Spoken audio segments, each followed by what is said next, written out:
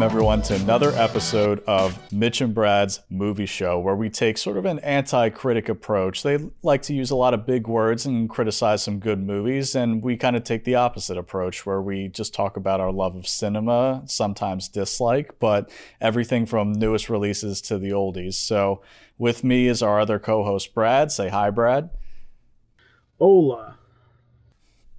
So today we got another great episode on tap. So we're centering things on Death on the Nile, which was an intriguing murder mystery, and we'll get to our full spoiler review of that towards the end of the episode here. But if you're watching this on YouTube, don't forget to do all the YouTube things, the likes, the subscribes, the comments. We certainly appreciate it.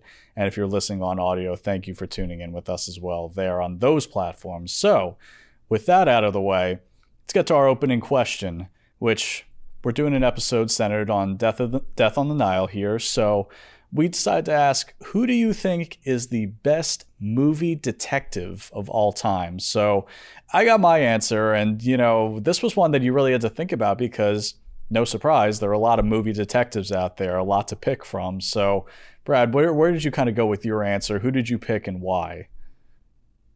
So I had to do a Google search to look at like top detective movies. I did a little bit of research just to kind of go through, and then at the end of the day, I came up with Sherlock Holmes, because Sherlock Holmes really is, even the Guy Ritchie movies, the earlier movies, even the TV show or whatever, if you follow that with Benedict Cumberbatch. But the guy's just, he deduces everything. Oh, I used a big word. Sorry, we're the anti-critic show. But he the way he breaks down everything within the crime scene to get to the killer or whatever, I think that's kind of, and it ties in perfectly with Hercule Poirot or whatever from the movie we'll be covering later, because that's what they do, man. They take in every little thing around them to solve a crime. No, I agree. Sherlock Holmes is, of course, a good answer. And when you say that, most people will probably think of the more recent Robert Downey Jr. iterations, the Sherlock Holmes, the two movies that we got from him starring as that title character. So I'd agree with you. Sherlock Holmes, look, it's almost like there's probably one right answer and then who's a close second in terms of this question. Who's the best movie detective of all time? I mean, of course, it's probably Sherlock Holmes. It's just, it's fun to just play around and see, maybe people have some different opinions. Maybe they think someone can overtake him. So I agree that's a good answer. And that's probably going to be a lot of people's top ones and probably the right answer. But, for the sake of the argument here, I went with somebody different, somebody who I think is a great detective and who gets to the answer through a lot of hard-fought battles that she really earns, and that is Clarice Starling from Silence of the Lambs. And I say Silence of the Lambs and not Hannibal because same character portrayed by a different person, Julianne Moore and, Jodie Foster. It's just, I like the Silence of the Lambs version a lot better. So Clarice Starling, like I said, I think she just earns everything she comes to in terms of conclusions and cracking cases. And you just feel for her human side too. So I think, just all around in my eyes, I think she's the best movie detective of all time. Yeah, that's a good answer. It takes place in Baltimore too. It's Silence of the Lambs it's like one of the first horror movies or thriller type movies to win Best Picture or something, and it's kind of sweep the top awards, I think, with she won Best Actress, obviously. So definitely a good pick. Definitely. That's the thing, was she a detective? I guess if you're an FBI agent, you are a detective by default. I think when you take into account everything she was doing in the movie, she was cracking a case, she was investigating, she was tracking a killer. That to me is what a detective does. If you want to get technical, yes, in the movie, she's an FBI trainee, so she's not really a fully licensed agent yet. And are FBI agents detectives? I don't know, but I count it as a detective. So I like my answer, and I certainly love that movie as well. Oh, yeah, without a doubt. That's good. I still enjoyed Hannibal, the sequel, and yeah, she didn't. Julianne Moore took over the role. Still enjoy it. Never read the books. I don't know if you ever read the Thomas Harris books. Did you ever see the original Manhunter or any of those before Clarice? I really should go back and watch that because I heard Brian Cox as Hannibal Lecter in Manhunter was good, a movie from the late 80s. So maybe one day I'll go back and I'll track that down somewhere and I'll watch it. I haven't seen it yet, but, to me, again, it's just so hard to clear that bar because I saw Silence of the Lambs first when I finally watched it only, I don't know, about 5-6 years ago for the first time.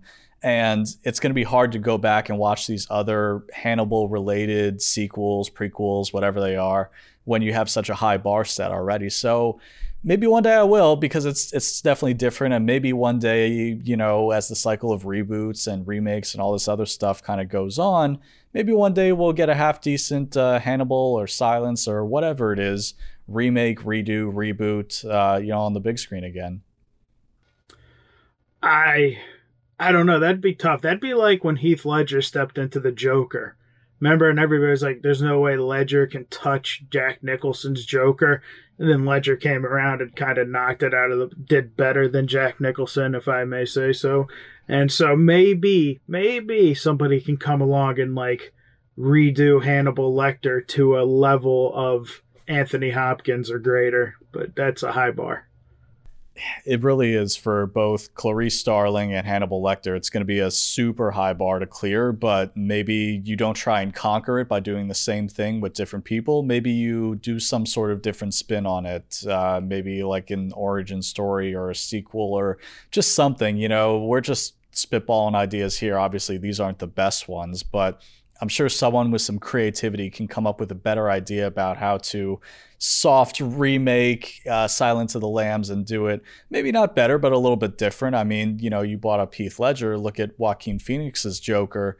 Certainly two different takes, and you're going to compare the two, but it's still kind of apples to oranges. So maybe someday we'll get another kind of adaptation of this kind of source material. Maybe, and when they do, I just hope they come knocking on my door so I can play Miggs.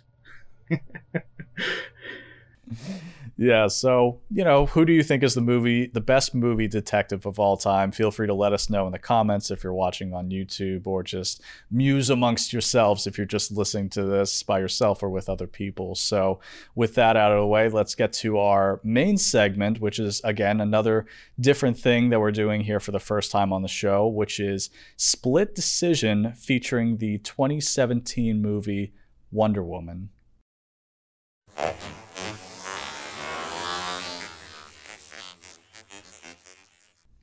So here in our main segment today, we're calling it Split Decision, and that's when me and Brad, we know that we have different opinions about things, and it's almost kind of like a fun debate. We just go back and forth about how something is good or bad, or who's talented or not, and we just have a fun little movie-related debate, and we like doing this offline too, so this is something we definitely wanted to bring to the show and maybe get some people talking at home. So today's Split Decision topic is the 2017 movie Wonder Woman, because Death on the Nile, starring Gal Gadot, coming later in the episode, we're going to discuss. She was obviously the star of that, arguably a role that kind of put her onto the mainstream scene, playing a character. So Wonder Woman, I think, just to give you our each stances here, I think Wonder Woman is a great inspirational superhero movie for young girls, possibly the best female superhero movie ever, if not the best.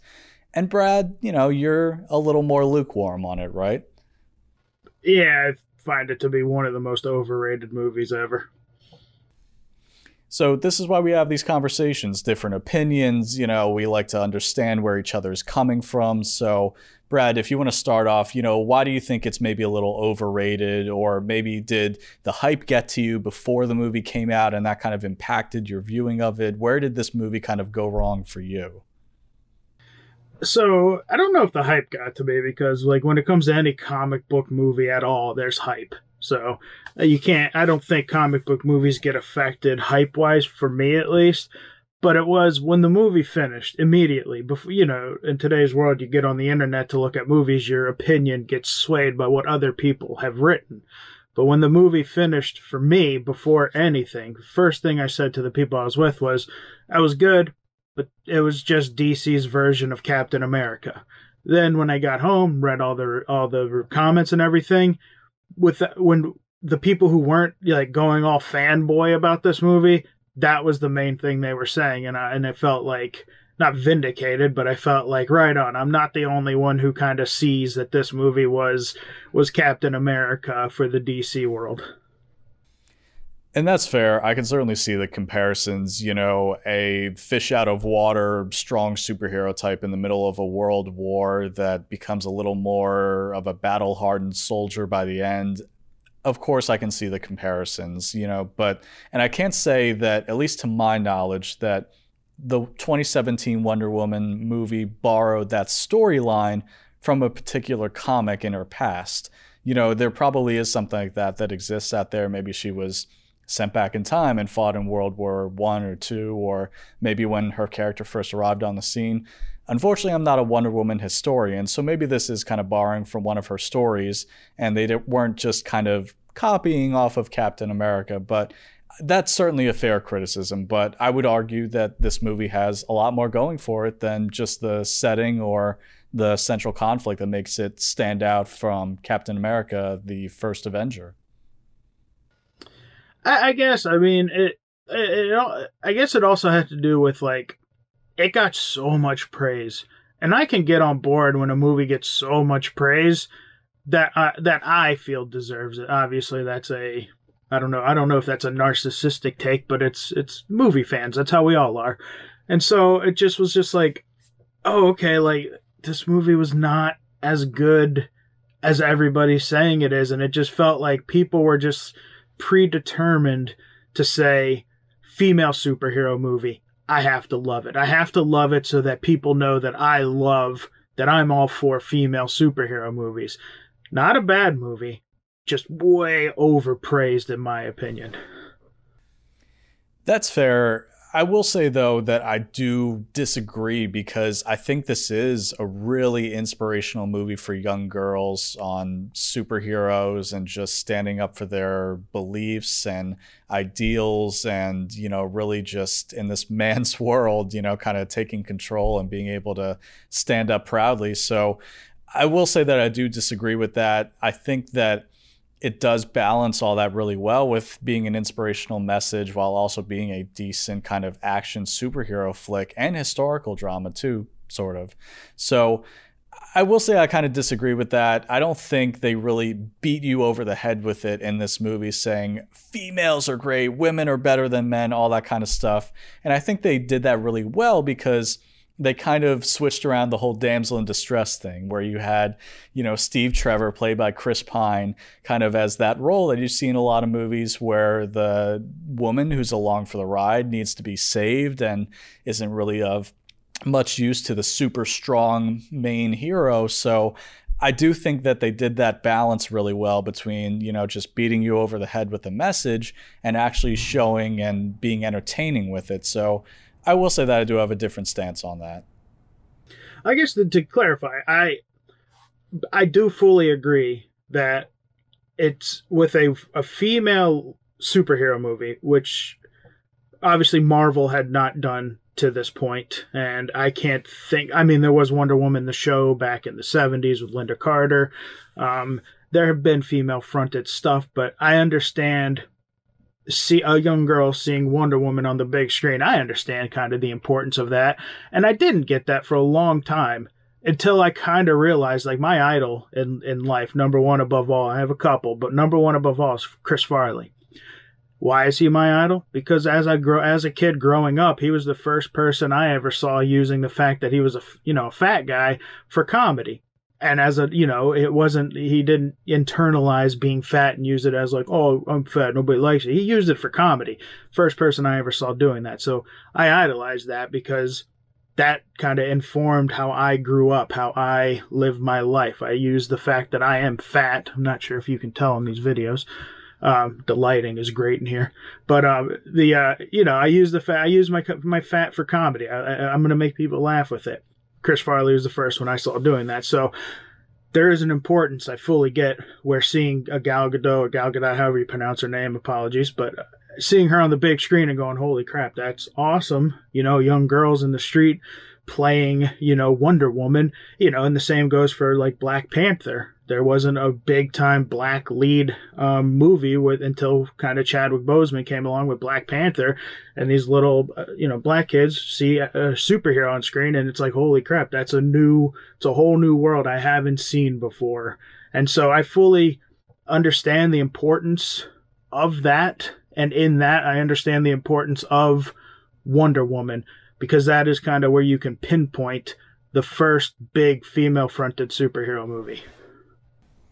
Yeah, you're right. This was a very important movie in the superhero landscape. And I think kind of a milestone for women, because before this, you didn't really have a lot of, if not female led superhero movies, a lot of good ones. Some bad ones that kind of stood out before this were Elektra, Catwoman, amongst others. I mean, these weren't exactly shining examples of role models for young women who wanted to be superheroes, who wanted to see themselves on the big screen reflected in those characters. And then, yes, you're right, this did beat Captain Marvel to the punch from Marvel, but I didn't really like that movie because I just think the writing wasn't good in Captain Marvel. I think when I talked earlier about how it was Wonder Woman didn't beat you over the head with a female empowerment message, that it balanced it really well and it gave girls a great role model to look up to and was still entertaining for adults too.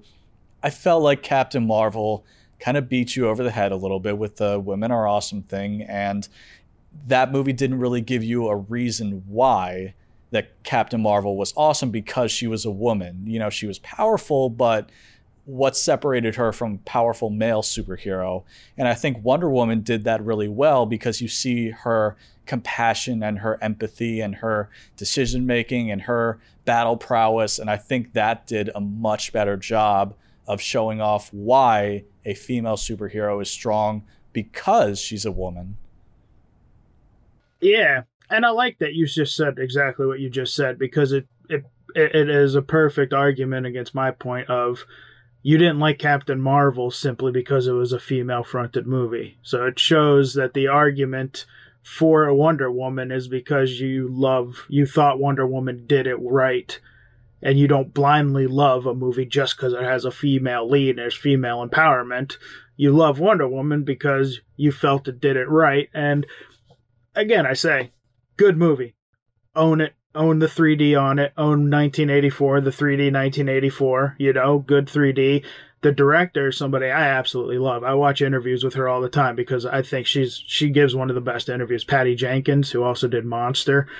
And she's just a great director and a great person to listen to. If you ever just want to sit back and listen to just good film conversation stuff, listen to some Patty Jenkins interviews. 100% agree. And I just want to clear it up about Captain Marvel. Like I said, I didn't really like that movie because I didn't like the writing behind it. I'm not part of this camp that thinks Brie Larson is a bad actress. Go see movies like Room or The Spectacular Now or 21 Jump Street and all these other ones where she is a good actress. I firmly stand behind that. I just don't think Captain Marvel was a great movie overall. In terms of the female empowerment stuff, you could argue that it did it fairly well, kind of separate, like, is this a good movie versus is this a good female empowerment movie? You could make a case for that, but it just, again, I just think Wonder Woman did it so much better with the balance of everything and showing you, not telling you, showing you examples of why she was so strong because she was a female superhero, and just leading by example a lot better than Captain Marvel did in her movie, which came shortly after one. Oh, yeah. And to add to that Brie Larson thing, man, watch Scott Pilgrim. She's like the bad guy in Scott Pilgrim, but if you don't love her after watching Scott Pilgrim, then you are dumb, because she's so good in that movie. And Envy Adams is such a lovable yet you hate her character. Scott Pilgrim, that's another great example of Brie Larson's acting, that she's great in that too. So I firmly disagree with people that say the movie was bad because she was a bad actress. I just don't think it was written well. So there you have it. We're split on this, but that's why we have these conversations, to learn each other's viewpoints, to put different points of view out there, to really just, have our different opinions out there, just to have a good, honest, down-to-earth, level-headed conversation about why I think it's a great movie and why you might think it's not as great. So, I hope we do this again soon. We have this segment with another movie where we have this level of conversation about it and why maybe one of us doesn't like something about it or one of us does. I'm looking forward to it. Oh, I am too. I already know a couple movies off the top of my head that we will be discussing in this category soon. Oh, I'm sure when it comes to a certain time of year or a certain movie comes out that relates to something else that we disagree on, you will absolutely see this segment again soon. So, without further ado, let's get into what maybe some people have been waiting for as a new movie review, which is Death on the Nile, starring Gal Gadot.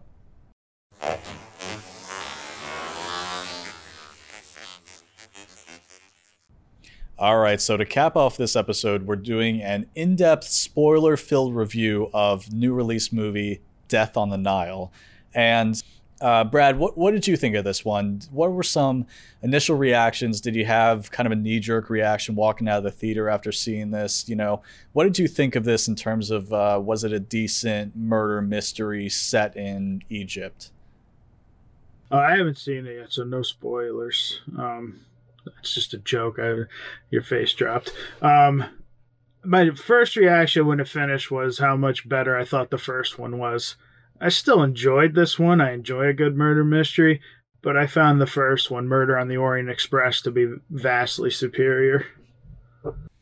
And that's fair. I actually am the other way around, where I haven't seen the Murder on the Orient Express from a few years back, to kind of play on your joke a little bit about you not having seen Death on the Nile. So I will say I haven't seen that one, but my just initial kind of just vague reaction to this was I liked it. I thought it was a decent murder mystery. Did I think it was revolutionary or that it was the worst movie ever or the best movie ever? No, not really, but I thought it was a decent murder mystery with, and this isn't really a huge spoiler, but come on, you got to expect there to be some twists and turns. So when I say that, with some decent twists and turns, hopefully that's not too much of a spoiler that you have a few of those in a murder mystery. But I thought it was a decent watch, and we'll get to it kind of at the end of this segment, but I will say in general, I would look forward to more of these, kind of like an anthology starring the detective and some other Agatha Christie novels or just some other mysteries set in this time period.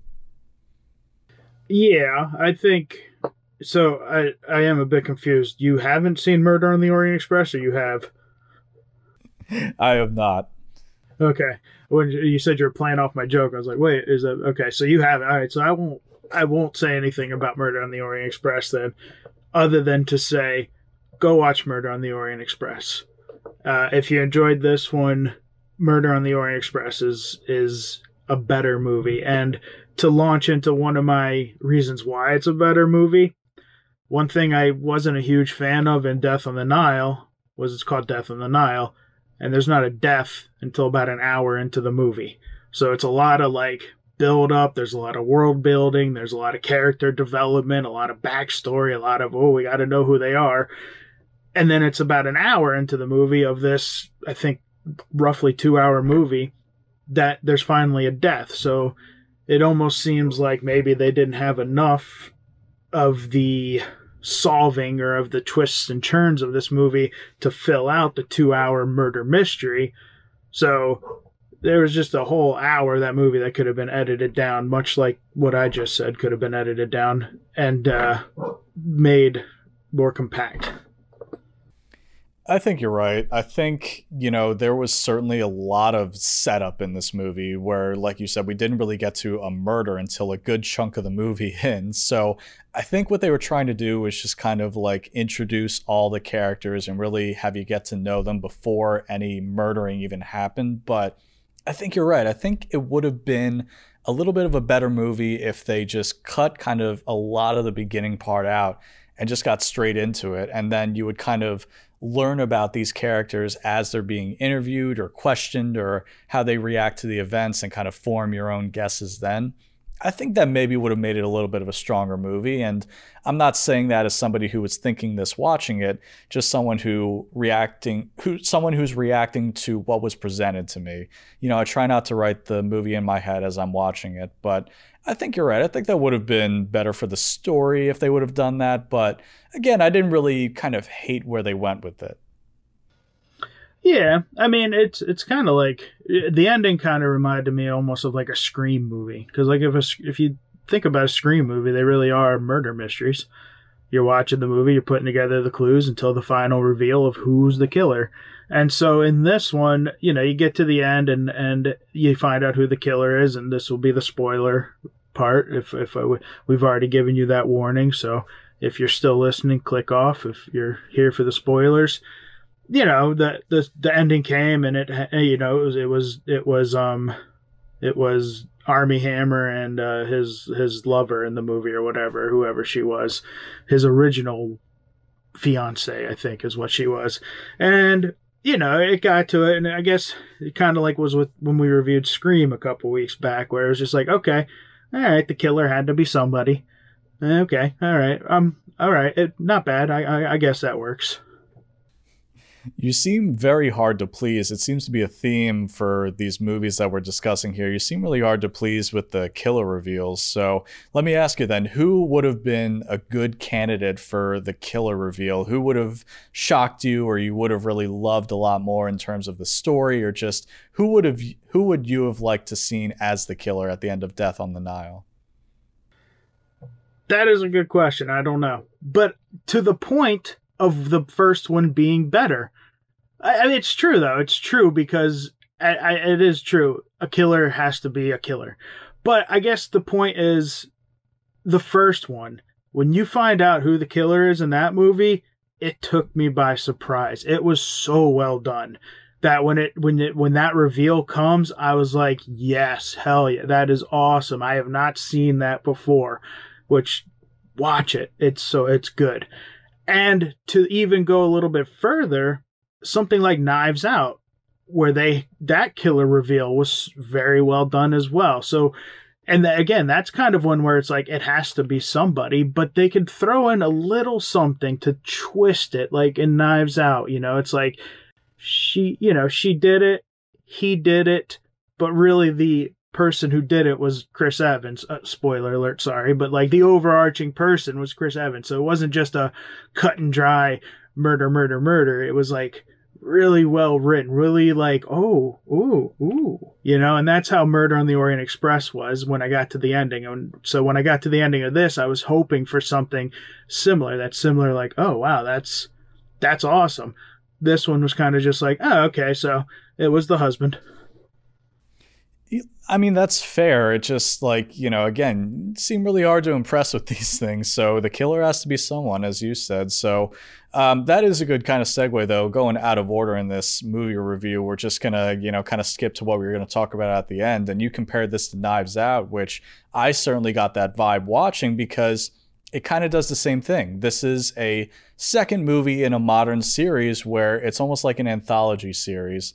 And that's what they're doing right now with the Knives Out sequel, is that they took the same central detective played by the same actor, and then they put him into a new case with new characters in a new setting, new story. And I like that format. I think Death on the Nile, if another one of these were to come out based on either an Agatha Christie novel or something else featuring this same central detective played by Kenneth Branagh, if I'm saying that name right, but I would definitely watch another one of these. I thought it was solid, and I like that format that these two murder mystery franchise are kind of going with right now, because I am looking forward to the Knives Out sequel where they do that as well, where Daniel Craig is going to return as a central detective, and then he's going to take on a new murder mystery case with a new cast and a new setting. So I like the idea of that, and I would certainly be on board for more sequels in both of those franchises.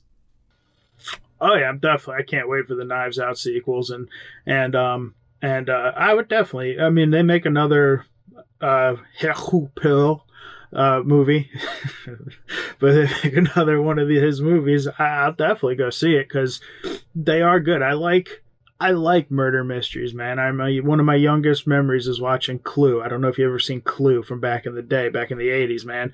That was like one of my favorite murder mystery movies when I was a kid. And I don't Clue did it great though, because they recorded 3 different endings, and depending on what theater you went to, you got a different ending. So if you wanted to see all 3 endings to the movie, you had to go see the movie 3 times and just hope that the theater you went to got those 3 different endings. So everybody got a different killer. It was awesome. And I think they're remaking Clue, I think, now as well, but we'll see how that turns out. But a good murder mystery I like, because you really have to pay attention. And then I love getting to an end of a movie and going, oh wow, and then saying, I'm going to go watch that again, because now I know the ending, and now I want to go back and see exactly how the director and the writer just put in these little things for you to be like, oh, that's awesome. So I love murder mystery, the genre.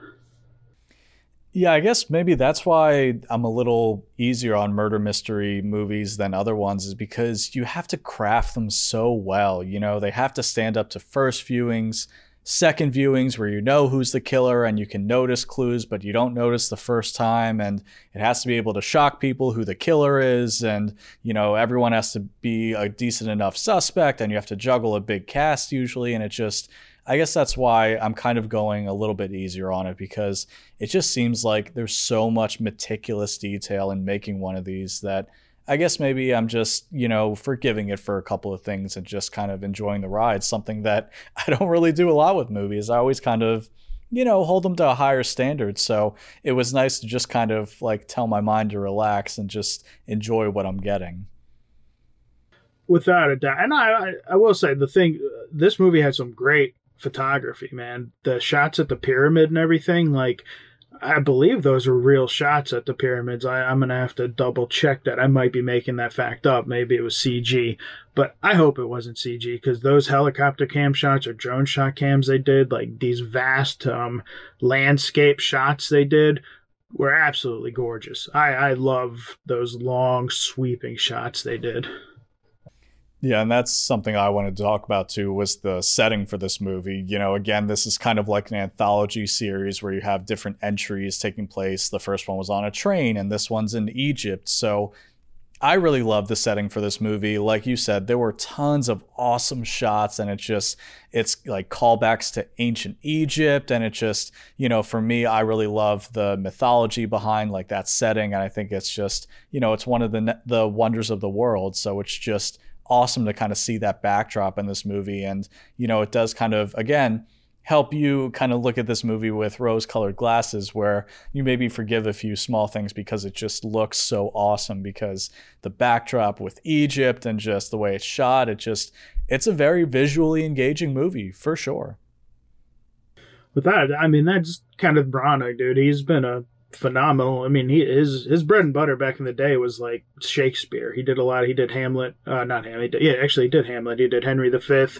And that's like where people, like, he did a lot of those. He did Frankenstein back in the day too. And he may end up.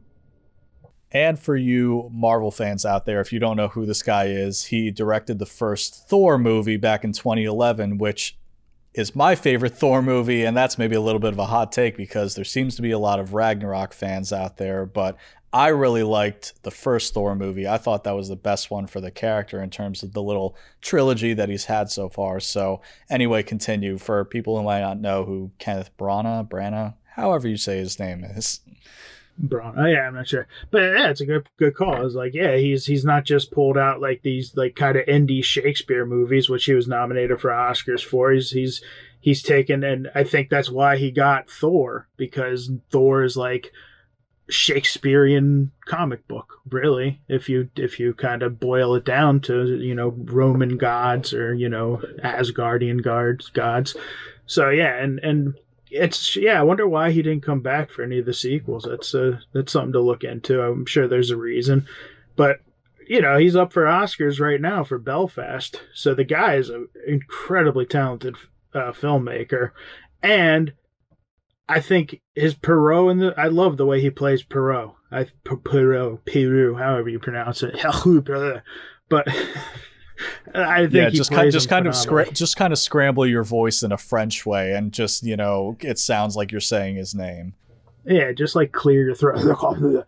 So but no, I think he does a great job. And I think something that was added for this movie that wasn't in the original books, I believe, is like the whole backstory of his scar and the origin of his mustache, which was kind of funny, a origin story for a mustache. But it was, I appreciated that. I liked the way they did that with the war scene in the beginning and everything. I thought that was pretty well done. I thought. I'll agree with you where I thought he was definitely the best character out of the movie, really got a kick out of his performance and really liked his detective. But I'm going to disagree with you where we didn't really need to see that whole mustache backstory because that's pretty much what it was. It was a backstory for his ridiculous looking mustache. And, it's funny because the movie starts rolling and you open on this war scene. And my girlfriend, who went to see the movie with me in the theater, she kind of leans over and says, "Are we watching the right movie? What's going on here?" And then you eventually find out, what the reasoning is. And then, of course, at the end, you see him, he shaved off the mustache and he's proudly showing off his scar, which, he grew the mustache over to hide beforehand. So it's a nice little character arc, but I would argue that we don't really need to see things like that. We don't need to see an explanation for every little thing about the character. Just leave a little mystery. I feel like these days, a lot of movies really have to sort of explain things that are unnecessary to explain, where, again, just leave things a little more vague, a little more open-ended, a little more mysterious with character elements or things in movies where we don't really need to see exactly how something happened from start to finish 100% of the time. And I know there are some people who are firmly against that, who, for example, as soon as The Mandalorian was airing, "Oh, we need to see his face. I need to see his face," or "I need an explanation for every little thing." And that's great, but I would wholeheartedly disagree with those people that we don't need an explanation for every little thing in a movie. Yeah, never watched The Mandalorian. I guess that does go to the point of you're actually right. You swayed me. Oh crap! We better get that on. You better record that. It doesn't happen often, but like you're kind of right because it goes back to what we were talking about in the beginning, where they could have shaved off some time in the beginning of this movie to get to the murder quicker. And if they get rid of the backstory of the mustache, we get to the murder quickly. So, all right, good job, buddy. I see what you did there. The shaved off, they could have shaved off that part of the movie. That was, I think you did that unintentionally, but I will give you props for that. That was a good one. We'll never know. But to you now, just to give the quick take, you don't have to go into it. But you said you saw it with your girlfriend, so a female perspective. Did she dig the movie? Yeah, I think she liked it too. She likes a good murder mystery. Without getting too not the gory thriller psychological kind of murder mystery, but something like this, something a little more lighthearted of a murder mystery. But yeah, I think she liked it too. And like I said, we kind of did this out of order where we usually end the review saying, "Hey, are you looking forward to more if they do sequels, spin-offs, reboots, remakes, whatever?" And I think she and I were both looking forward to more of these. And hopefully, again, you get the same detective coming back, Hercule Poirot, or however you say his name, just gargle your voice a little bit. So I will say I would look forward to more of these if they came out. Without a doubt. Without a doubt. And I will say, dude, watch Murder on the Orient Express. Especially watch it with your girlfriend. If she dug this one, go back and watch that one, and maybe we'll have a quick recap on a future episode to see if you agree with the fact that Murder on the Orient Express is the better of the two movies. That's fair. And look, like I say, half the fun of doing these episodes is that we're able to recommend movies or shows to each other that we haven't really checked out yet, where we mostly trust each other's opinion, maybe not 100%, but mostly trust each other's opinion on recommendations. So, I'll just add it to the giant list of one-off movies that may not be on a streaming service to track down someday and give it a watch. So I will definitely add it. Yeah. If I have a digital copy code, you can have it. I'm not sure. I might. Depends if I look at my Blu-ray or not. But yeah, man. Good good movie, worth checking out. I would say, there's not a whole ton of the new releases in theaters right now. So if you're on a Tuesday, like, hey, let's go to the movies, I think Death on the Nile is a solid flick to go check out. So thank you to everybody again for watching, listening this new episode of Mitch and Brad's movie show, dissecting Death on the Nile and movie-related topics pertaining to it. So, if you're watching this on YouTube, do all the YouTube things, comment, subscribe, like, open up a discussion here. Did you agree with what we said? Did you not agree? Did you like Death on the Nile? Did you not? Just let us know. It helps us engage with our audience and let them know what they want to see too. So, and if you're listening to the audio version as well, thank you for tuning in. And Brad, what do we got coming up next week? For once, we're actually maybe sticking with kind of like the same-ish genre of movie with adventure with next week's episode.